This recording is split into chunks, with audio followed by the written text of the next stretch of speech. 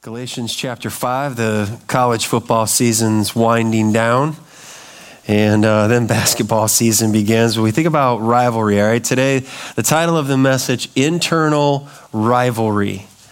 And all these rivalries. If you think about Michigan, you think about Ohio State, the whole time we were at the last church, the pastor there was from Ohio. And every year, Michigan lost to Ohio when I was a youth pastor there. And so he would just come up when it was his time and come up to the pulpit on that Sunday after they would lose again. And he would just come up and he would open his Bible and then he would just pause. And then he'd go, And then he would go into the text. And everybody knew what that little was. You lost again to my team. There was a lady after the first service, she caught me in the hallway. She said, I married someone, being from Michigan, and I married someone from Ohio.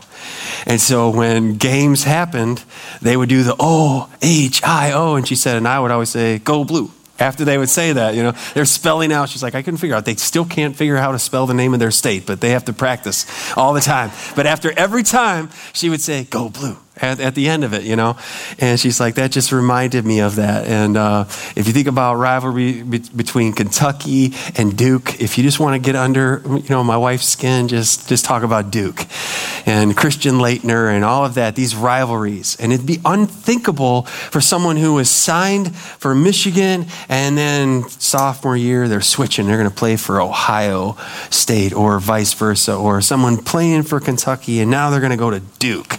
It'd just be unthinkable. They would just be, the whole big blue nation would just turn their back on that person. How could you go play for them?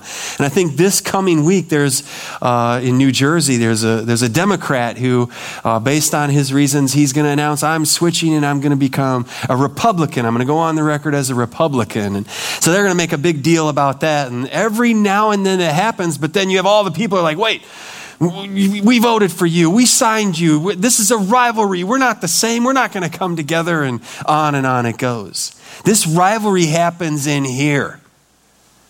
It's relentless. And whatever's going on in here and inside of you makes its way out into our relationships. It spills over into marriages. It spills over into parenting. And it spills over in churches of what's happening in here and how that plays out in this rivalry. And 2,000 years ago, that's what Paul is dealing with. And last week at the end of the message, we saw Paul warn that if you bite and devour one another, you're just going to consume each other. And he uses that language that's descriptive of wild animals. Like, this is the church gone wild. Like, this is crazy. You're behaving in a way that is not like Christ. It's all about you. It's all about what you do, what you haven't done.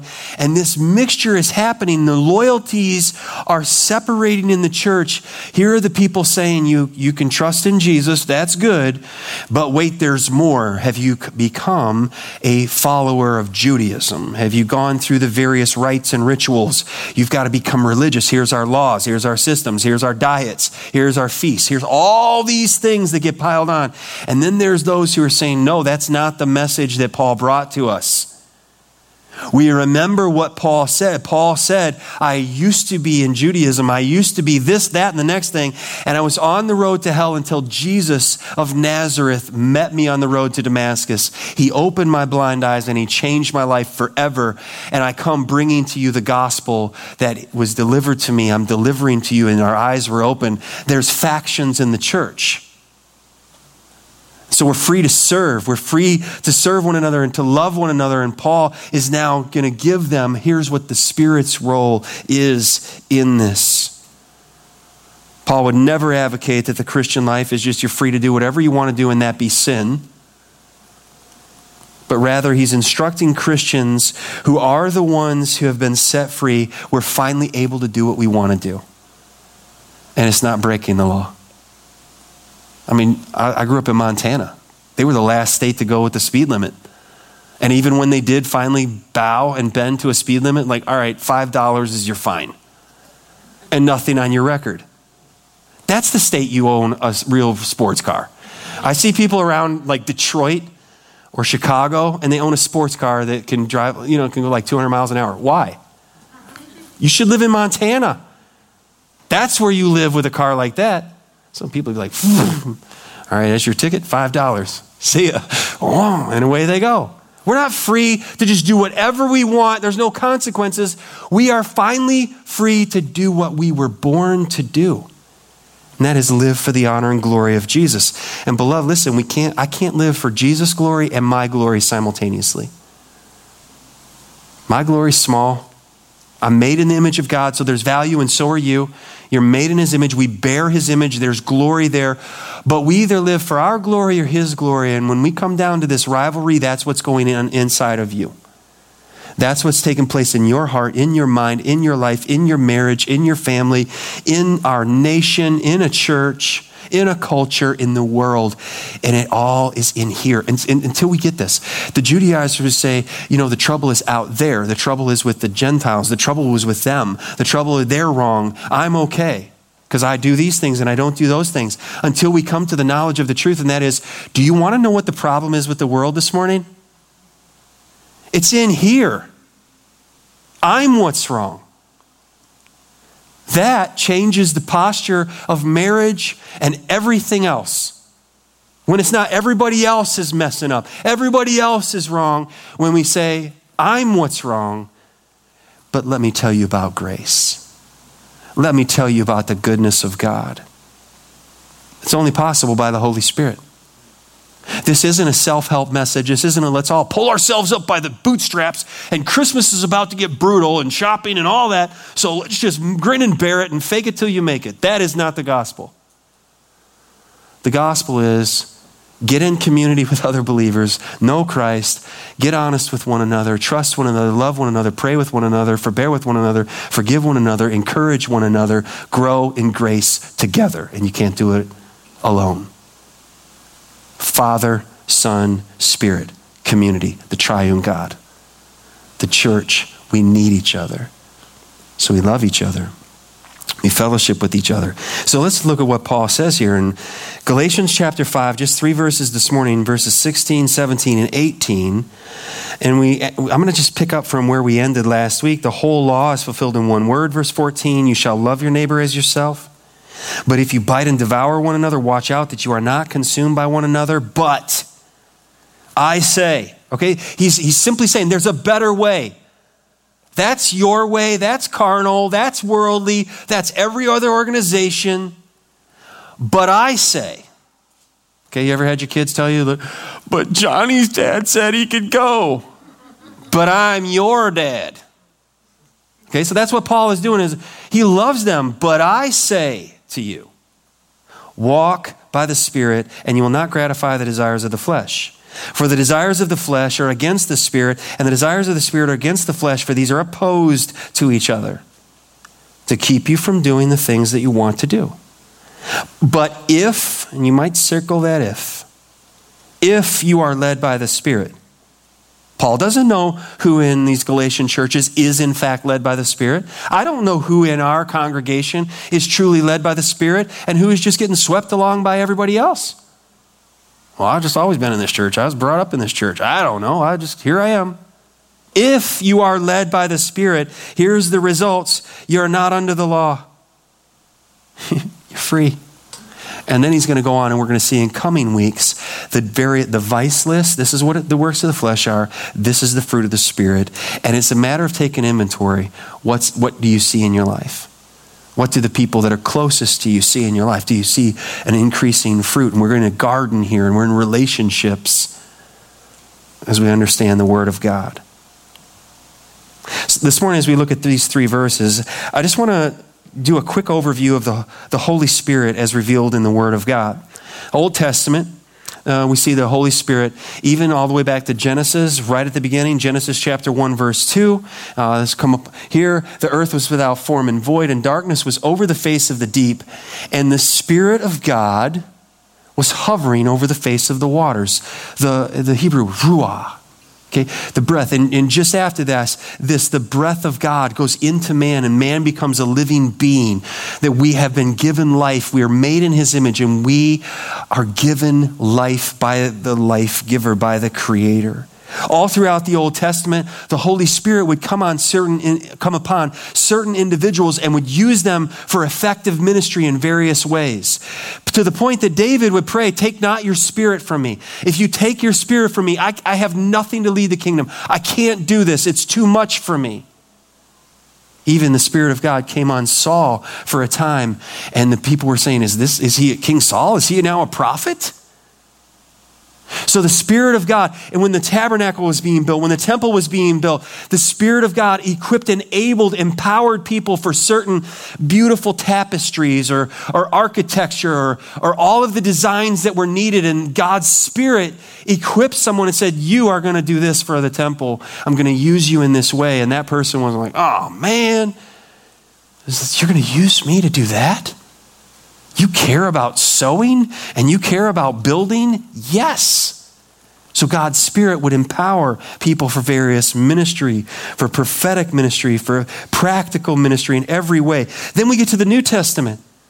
Luke 1:15, we have the word of what's going to be about John the Baptist. This is about John the Baptist. He will be great before the Lord. He must not drink wine or strong drink, and he will be filled with the Holy Spirit even from his mother's womb. So Zacharias is in the temple.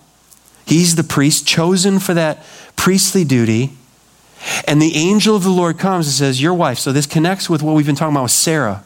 And her womb was closed, and there was no way she was going to have a child unless God, by his Spirit, opened her womb, and a child, Isaac, was given in a supernatural way that God brought life from the dead. Sarah's like, I'm dead. My womb is dead. How is a baby going to come out of me? God, there had to be resurrection life given to Sarah for her to be able to reproduce in that way. You get to the New Testament, and here's Zechariah, and he's in the temple, and he's offering, and the angel says, your wife, who is on in years, been a long time. They don't have any children. She's going to bear a son. It's going to be John. Now, Zechariah, the priest, the spiritual guy, the religious guy, the one waiting on all of the work of the Lord, loved the Lord, he asked the question, how's this going to happen? Like Sarah, my wife, going to have a child? Are you kidding me? But then the angel comes to Mary. An angel gives to Mary this prophecy in Luke 1, I think it's 35. And the angel answered her because Mary's question was different. We've studied this in the past. Mary didn't say, oh, this is impossible. Think about this, about a 13-year-old girl, and she says, tell me how this is going to happen. Very different. I'm the religious man offering the prayers. What? Mary, tell me how this is going to be. Well, here's your answer. The Holy Spirit will come upon you, and the power of the Most High will overshadow you. Therefore, the child to be born will be called the Son of God. And her life was radically changed and has never been the same. And there's a blessing upon that woman because she brought to us Messiah. The Holy Spirit overshadowed her. Well, these boys grow up, John and Jesus, cousins.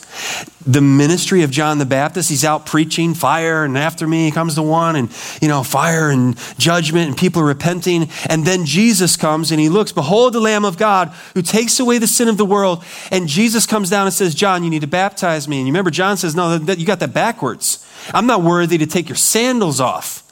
You should be baptizing me. And Jesus says, we have to do this that all things may be fulfilled. You've got to fulfill. This is the word of God. And he says, okay, at your word, I'll baptize you. Jesus comes up out of the water, and in Luke chapter 3, 22, and the Holy Spirit descended on him in a bodily form like a dove. So the Father is in heaven, Jesus is in the water, the Spirit is descending. This is the triune God. This is the Trinity. This isn't one form and now a different form and another form. This is the triune God all involved in this work of redemption. And the Father is in heaven and the Spirit is descending in the form of a dove. Jesus is in the water. And what does the voice that comes from heaven say? You are my beloved Son. With you I am well pleased. And what have we been saying through this whole message series in Galatians is that grace and love and mercy, it's all given at the starting line of salvation. Works-based, self-righteous-based religions teaching all say, here's the initiation, and if you do good enough, and if you hold the line, and if you are this, and if you are that, then maybe grace is for you at the end. Maybe the reward is for you at the end. And if not, well, you might need a time in purgatory. You might need punishment. You might not be done yet. Jesus hasn't had any ministry yet, and the Father says, I'm well pleased in you. Why? Because we're in relationship together, and you're my son. This morning, little baby Joseph David Batiglio was here. Okay, that baby hasn't done anything for the family yet. And already, did you see little Sophia up here, like taking care of everybody? She's mothering over. Here's your crown. I mean, she was working the whole time. Why? Because she was told to by her parents, no, you make sure you get up there. No. That's something she loves doing. And little Carol was sitting there. If you asked little Carol, it took her a little second, but like, Carol, where's your little baby brother?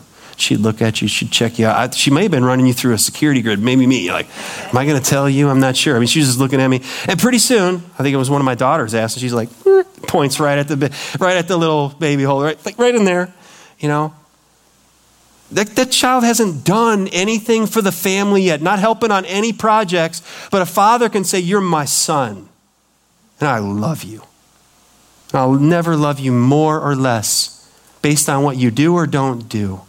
Our relationship may regard you at times as a blessing. At times it may be a burden, but I still love you. And I want to enjoy you. But we're always going to be related to each other. Now, how this relationship works out when you have a sinful dad and a sinful child, there's the conflict. Our relationship between a perfect Father in heaven and us, whenever there's strain, whenever there's trouble, it's never me or it's never God. It's always me. I'm the one who has to look back and say, where did I take a turn? What happened? You're my beloved son in whom I am well pleased. After he's baptized, Luke 4 opens up and the Spirit leads Jesus into the wilderness and he goes into a time of testing. I think it's the Gospel of Mark that says the Spirit drives him. In his ministry, he's full of the Holy Spirit. This is why we're here 2,000 years later, is because Jesus' ministry was in the power of the Holy Spirit. Beloved, if there's going to be anything that we do that lasts, it's because it's the Spirit does it in and through us. This is why we call ourselves to prayer before each service. Because if we work, we work. If God works, everything changes. That's what we just sang about this morning. And we have to be utterly dependent upon the Lord. And Jesus was full of the Spirit. So his ministry is long lasting. There's longevity to it. It will never end because it was of the Spirit of God. And we need to take this to heart and keep this in mind. So he defeats Satan attacks in the power of the Holy Spirit. He defeats temptation. He properly uses the word of God. And then he goes on in ministry in the power of the Holy Spirit. In Luke chapter 4, Jesus goes home. And he's in the synagogue and they hand him the scroll. And he reads in Isaiah. We've been reading various portions of Isaiah to start each service. In Luke chapter 4, he reads Isaiah. And then he says in their hearing what is unmistakable. Listen, if I can get there. The scroll of the prophet Isaiah was given to him. He unrolled the scroll and found the place where it was written. The Spirit of the Lord is upon me because he has anointed me to proclaim good news to the poor. He has sent me to proclaim liberty to the captives and recovering of sight to the blind, to set at liberty those who are oppressed, to proclaim the year of the Lord's favor. And he rolled up the scroll and gave it back to the attendant and sat down. And all the eyes of all the people in the synagogue were fixed on him. And he began to say to them, today this scripture has been fulfilled in your hearing. Paraphrase, everything that we have been waiting for as descendants of Abraham, all that the Old Testament prophets have foretold, you're on the very front line to see it happen today. It's fulfilled. The gospel will be preached and people who were enslaved to sin will be set free. And I'm just taking that message. It's not mine. It's not original with me. And I'm giving it to you today. And maybe from the first service or this service, or maybe as it goes out across the various channels, someone will hear the good news and they will be set free. Amen. Isn't that what we're praying for? Isn't that why we've gathered today? That they will say, I'm no more glorifying me. That's a pointless way of living. Let my life be added into the song of heaven and I will live for the glory of Jesus Christ. John 14, Jesus promised he would send the Spirit. He's not going to leave his disciples, his children alone. The Helper will come and he will be with them and remind them of all truth, all things that he said. And then he ascends. And in Matthew chapter 28, we see the Great Commission, that we're given this humanly impossible task, right? Go therefore and make disciples of one or two neighbors. What? I can't do that. It's all nations. Well, that's even harder, Pastor. Thanks a lot. Baptizing them in the name of the Father and of the Son and of the Holy Spirit, the triune God, teaching them to observe, to obey all that I have commanded you. And behold, I am with you always. Because right here, everybody alive then and everybody alive with common sense today would say that's impossible.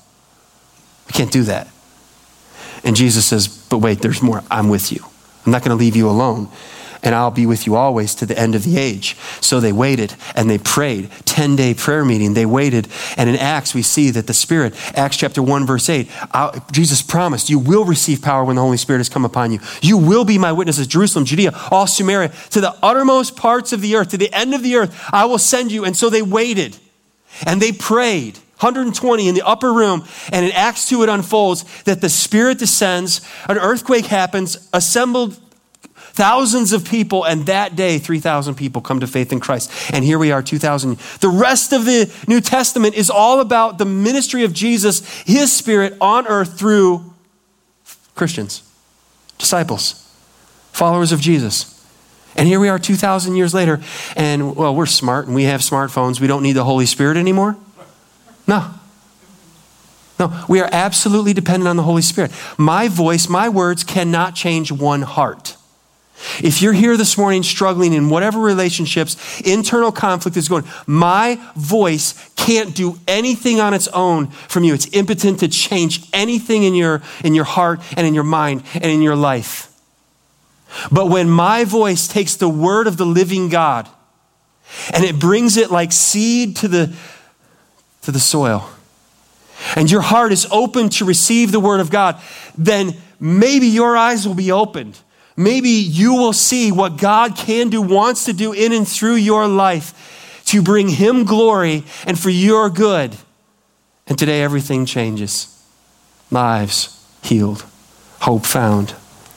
I'm praying that happens. Praying that happens even this week. As Christians, we face this internal rivalry, this battle, this conflict. Imagine if we, this week, there's a story that broke that the New England Patriots, they had somebody at a game and they were watching everything happening on the sideline on the other side because they were going to play that team coming up. So they were watching all the communication on the sideline and however that pans out and what happened or didn't happen. Everybody's like, that's not fair, you shouldn't do this. But imagine if you had all the insight to your opponent. Well, here's where they're going to be. That happened in the Old Testament. Syria would show up and they're just ready for them. Like, huh? Who's telling them? Oh, they have a prophet of God. Well, we need that guy, right? We have the Holy Spirit. We have every advantage that we need to not sin and to win the battles of temptation. So let's yield to the Spirit of God. Paul writes to the Galatians. He writes about this battle between the spirit and the flesh. And we know the game plan. And we have the end of the story that Jesus doesn't lose. Jesus wins. And all who are in him win. 1 John chapter 4 and verse 4 says, this is it. Here's our edge. As Christians, little children, John writes, did you catch that in the song this morning? They say, young and old. Did you see him do that to us? I'm like, what? I saw that. But they're right. Sing along, right? John the elder could say that about everybody because he was old. He was older than everybody. He's like, you're all children. I'm 70. Yeah, you're my child. You're my little child. You're like, yeah, we're back in the little children category, you know? He was an elderly, old man carried back and forth. And this is what he cared about. You are from God and have overcome them, for he who is in you is what? Greater. For he who is in you is greater than he who is in the world. Praise God for that. The battles that play out in our lives and in our hearts, in all of our relationships, they're either lost in the power of the flesh or they're won in the power of the Holy Spirit. It affects all of our relationships. The moment that a person turns from their sin and they trust in the Lord Jesus Christ alone for their salvation, everything changes. So Saul, who became Paul the Apostle, writes to the church at Corinth about this change in 2 Corinthians 5:17. Therefore, if anyone is in Christ. Now that is the question right there. Are you in Christ? Everyone who's in Christ, he is a new creation. The old has passed away. Behold, the new has come. Everything's changed. Because God, his Spirit, has taken up residence at the moment of your conversion and lives in you. So nothing stays the same. Well, here comes the Judaizers. They're in all these churches, false teachers. They're trying to mix works with faith. You got to do these things and the other things. But Paul is going back to the gospel. He keeps reiterating the importance of Christ alone, faith alone, Scripture alone, grace alone. A lifestyle that is under the law ignores the power and the ministry of the Holy Spirit. If it's all about our rules, you don't need the Holy Spirit. You just need the biggest giver in the church, the longest member in the church, and they set the standards for everybody. One problem. Ain't one person going to stand before them in the judgment day. And they can be wrong. When it's the Spirit of the living God that lives in you and lives in me, then he enables us to obey him, and we will stand before him clothed in righteousness. One, standards of legalism, they lead to death. But grace leads to life. So Paul is going back to the ministry of the Holy Spirit. So this morning, what are 3 steps that I should take if I'm going to live before God and with others in freedom, peace, and victory? And I'm just wondering, is this your desire this morning? I want to live before God. I want to live my life out with other people in relationships, freedom, peace, and victory. Then what are we going to do? Number 1, here's your first step. Find new life. Find new life in the Holy Spirit. Paul says, but I say. And he gives a command, walk by the Spirit, and you will not gratify the desires of the flesh. So you have to find new life. And it's not found in keeping the system of rules. It's found only in Christ, in his Spirit. We are free to live. What does it mean to walk? Or your Bible might say to live by, or to live in the Spirit. That word for walk means to go, means to walk about, to go from here, to go to there. And it's a constant dwelling. You're constantly abiding. The word picture is the mama duck. Wherever the mama duck goes, there go the little ducklings. And Ginger said, you should tell her, every time we come out of a store, every time, it doesn't matter what store we park in, if our car is parked over here and I come out the store and I'm walking this way, I don't know what happens in the doorway of all the stores, but my wife and all of my daughters, they just get a directional scrubbing. And we walk out and I'm going toward our car and they are walking out and I can see in the peripheral of my vision, there they go again. Like every time, on their own again, there they go. That's their song, there I go again on my own. There they go. And I just am cracking up and I just wait and I walk and I look and then she's like, and they come back. Like, they always get in the wrong direction. This word became known for a disciple and his pupils, his followers. That everywhere the teacher would go, I said disciples, but it's the teacher and his disciples. Everywhere the teacher would go, the disciples would follow. And if the teacher walks around like this, then all the disciples walk like this, and everybody could see. They must be that's the teacher and they're the disciples. Because look, they act the same, they go the same, they look like little ducklings. Everywhere they go, the mama duck, and there they go. It's all of life. This is our life. It's every day. It's all the time. That we're saved, we're given the Spirit the moment that we're saved, and our life is graciously sustained by the Spirit throughout all of life. So Paul commands this. Walk by the Spirit. Now, if he commands it, that means it's a choice. I I have a responsibility. The Spirit is just not going to override me. I have a responsibility to choose joy. I have a responsibility to choose forgiveness. I have a responsibility to choose to love and to serve. I have a responsibility. This I say, walk by the Spirit. He gives a command. What's the result? What's the fruit of walking by the Spirit? Walking in the Spirit. He says you will not gratify. You'll not bring to completion. To bring it all the way out, your own selfish desires. So beloved, in this life, we won't be totally free from sinful desires. Paul dealt with that. Romans chapter 7, what I want to do, I'm not doing. This conflict is ongoing. But listen to what Paul writes in 1 Corinthians 10:13 about every time that we face temptation. You face temptation, I face temptation. No temptation has overtaken you that is not common to man. God is faithful and he will not let you be tempted beyond your ability. You ever had somebody say the saying, God won't give you more than you can handle? Is it in this context? Because Paul's head was chopped off. That was more than he could handle. Okay? He won't give you temptation that I have to sin. That's the context of this verse. We will all face more than we can handle in life. And there are people that reject God on a screensaver statement, on a tweet that someone said that they thought they were saying rightly, but God gave me more than I can handle, so he must not have told the truth. Be careful with what we say. No, he won't give us temptation beyond your ability, but with the temptation, he will also provide the way of escape that you may be able to bear it. You won't melt and wither under it. Now, it might be like Joseph, you have to run out. It cost him everything, cost him his position. He was thrown in prison, but he glorified God, and God was with him.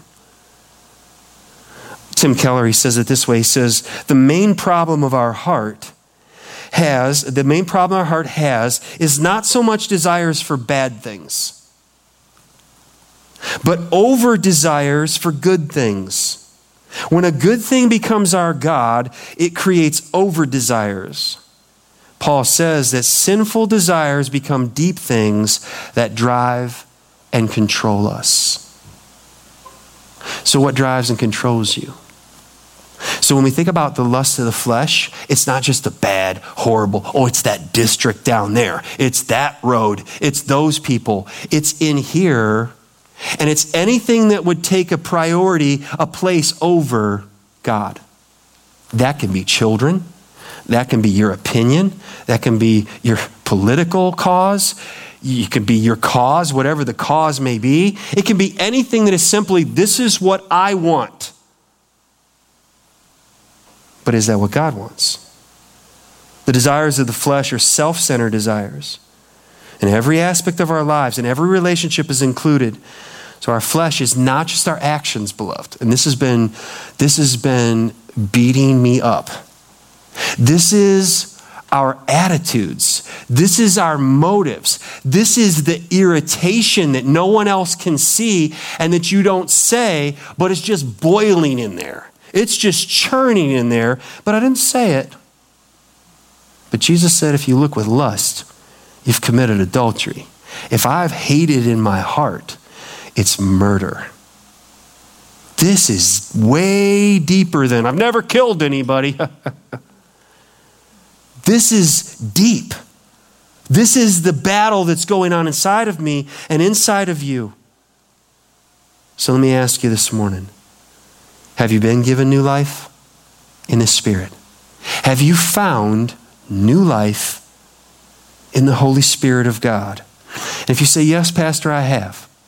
If you say no, then today, I'm inviting you, turn from your sin and trust in Jesus. The Spirit's ministry to point to Jesus.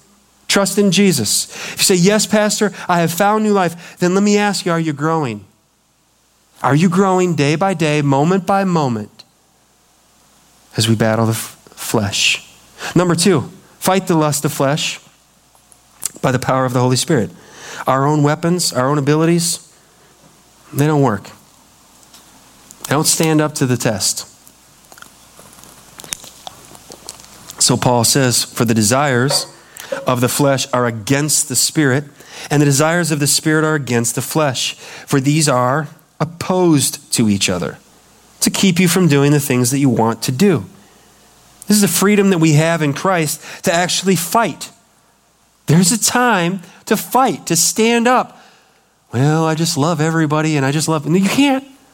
To love God is to hate evil. To love God is to hate what's wrong, that he is opposed to. All that goes against the Lord. This struggle is real. These enemies will never arrive at a stalemate or, the old tic-tac-toe. And once you figure that game out, every game ends in what? Cat's game. Hey, let's play again, Dad. Okay. Cat's game. Huh, who saw that coming? Just snuck up on me. Cat's game. Once you figure that game out, it's kind of pointless to play that game, right? That's never going to happen between the flesh and the Spirit. It's not going to be like, well, that was your 75th time going to church. All right, you're smooth sailing now. No. I've known pastors, and so have you, and influential international speakers that wrote books and filled seminars, and in a moment of weakness, they lost everything. And they're out, and they're disqualified. This is every moment, all the time. This battle is on. It's a conflict that's inside. It's real. It's powerful. The struggle has consequences as they are opposed to each other. The flesh hates the Spirit. Spirit hates the flesh. We want people to glorify us, but the Spirit wants for people to glorify Jesus. We're sinners by birth. We're sinners by nature. We're sinners by choice. And we sing, "Hark the Herald Angels Sing." And in that verse, second Adam from above. First Adam, we're all descendants. We're all related. Here we are in the family of humanity. Adam and Eve sinned and we die. Second Adam from above doesn't share Adam and Eve. Adam, his bloodline, it's of the Holy Spirit. Jesus, Messiah, is the second Adam who died to give life. Are you in Christ this morning? There was a time, these enemies, they're just never going to come in agreement. Now, I was a kid. We were in New Jersey. We were staying at somebody's house. They had cats. We had a cat. I thought I knew everything I needed to know about cats. The cats hated each other, and that was a topic of conversation while we stayed there through the week. Cats are like always, all that sound. So I thought, my parting gift to this family, and they have not asked me, but I know they need this, I'm going to solve this dilemma of their cats. So I took one cat, went into the kitchen, had the cat cornered to the other cat, and I put the cat like, there you go, let's be friends. And the sound that came out of that kitchen was horrible. What happened was I got in a lot of trouble. My parents were like embarrassed. Their kid was a hellion in the kitchen. And we thought we trained him better than that. And now he's having cat fighting in the kitchen. And I was trying to help. It didn't help. Those cats were not going to shake paws and become friends. They hated each other. I mean, there's a lot of different analogies you could use on this. Put two bulls in a pen, like, guys, work it out. Yeah, we'll see how that goes. It ain't going to work out. So it is with the flesh and the Spirit. This struggle has consequences. So the flesh will prevent the Spirit from doing right. The Spirit, if we yield to the Spirit, then I'm not going to do what the flesh. But do you see how he writes this? These are opposed to each other to keep you from doing the things that you want to do. When you come to faith in Christ, what you want changes. Am I right? Do you know what I'm talking about? The things that you used to love, enjoy, do, spend your time, money on, suddenly you came to know Christ and you look back and you're like, why was that so important to me? Suddenly you have what you used to laugh at, you used to mock, they need religion as a crutch. You said all those things. What happened to you? The Holy Spirit took up residence in you. Now what you want to do is, I want to please my Father in heaven. He's so good and he's forgiven me and I love him, and it's out of love. It's not just I can't do that and I can't do the other and I'm supposed to do that. It's I want to do, and the Spirit enables that, and the Spirit allows us to actually obey the Lord in all things. And this is why Jesus' life and ministry was so effective, because he was completely, unlike you and me, he was totally yielded to the Spirit. He never said no to the Spirit of God. He was always yielded. Nevertheless, what you want, your will, he prayed in the garden, not mine. He was completely and utterly yielded to the Lord. So let's take inventory.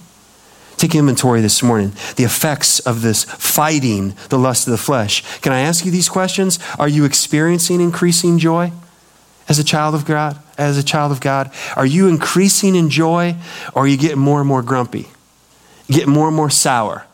Getting more and more nerves on the edge, and people, you just get bite and devour. Yeah, that's my verse. Tattooed right there. Bite and devour. Right arm bite, left arm devour. This is the way I'm going to go out. Joy to the world. The Lord has come. We don't have to live for biting and devouring. Are you increasing in joy as a child of God? Can I tell you this? That won't happen apart from spending time with Him and in His Word and in prayer and with His people. Are you experiencing increasing victory over sin and temptation in your life? That gives joy. When you think back, like, man, that particular temptation, they used to just knock the slats out of my life. It just cleaned my clock. And God, you've changed me. Oh, I'm not perfect. That's not what we're saying. I'm just like Jesus now. No, but you've changed my desires. You're working in me, and I see your hand at work. Is your desire to serve on the rise, increasing? I want to be a blessing. I want to serve wherever I'm at. I want to put my hand to the work. Is your desire to please yourself going down? Remember what John the Baptist said? He must increase, I must decrease. Is that you? That's what the Spirit will bring about in our lives is, I want to serve others. I want to have His glory, not mine. I used to care about my opinion and my way and all those things. You know what? I'm here to serve. Are you becoming more kind and more patient with those who are in your family and in your church family? Or are you getting shorter and shorter? Quicker to the, trigger. These are the real questions, because here's the reality. When we answer these honestly, we say, I'm either operating in the lust of the flesh, or I'm fighting that lust in the power of the Holy Spirit. And it comes down to you and me fighting, taking a stand. I love what my aunt said when we were with her. She said every day, and she's been through, as many of you have as well, been through so much in her life, and she has a song, and she said, I wake up every day, Brian, and I purpose before I put my feet on the ground, I will praise the Lord. And her life bears it out. And her family bears it out. To praise the Lord. Number 3, third step, follow. So find new life. Fight the lust of the flesh. It's all in the Holy Spirit. And follow. Follow the constant leading of the Holy Spirit. The Spirit is constantly prompting us. The Spirit doesn't like, here I am and here's this, and where'd the Spirit go? The Spirit is always prompting us to do what's right, to please the Lord. But if you are led of the Spirit, you are not under the law. You're either living in freedom or you're living in bondage. Judaizers with all their laws and do this and do that, they're bringing bondage. Paul's saying there's a better way, and it's life in the Spirit. This if here is huge. If you are led by the Spirit, are you? Are you? The people I'm looking at, are you led by the Spirit this morning? Are you following the Spirit's leading or your own opinion? Well, here's how I do things. Are you following the leading of the Holy Spirit in your life? Do you care about your will? Or do you care about God's will? Because if I care about God's will and I go through time of suffering, my faith, my hope, my joy are all still intact. If I care about my will, you live long enough, it's going to get challenged, isn't it? You're going to need surgeries and you're going to need all that. But if I care about the will of God, if I'm led by the Spirit, and Paul says this, like, well, does it matter, Pastor, if I have the Spirit of God?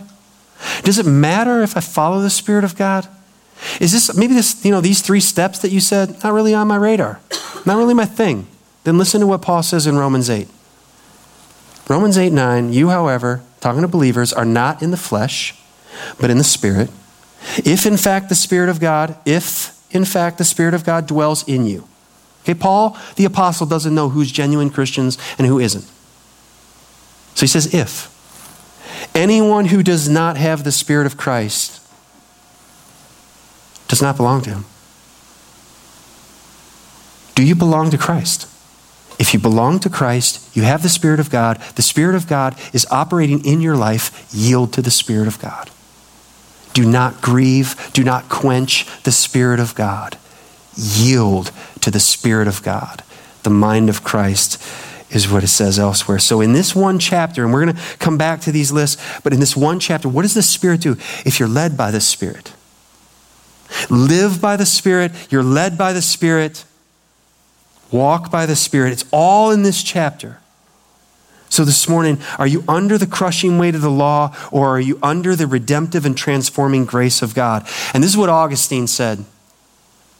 And if you listen to it at first, the first time I heard it, it took me a minute to catch it and to think about it. Love and do what you will. In his sermon on love. Love and do what you will. I'm like, wait a second. Love and do what you will. If I love God and I love people, I love you. If I do what I want to do, that's going to be loving toward you. That's going to be loving toward my family. And when we live in relationships, that's where it gets surfaced. And what do I focus on way too often? That if somebody does wrong, then out of me comes a wrong response, a wrong attitude.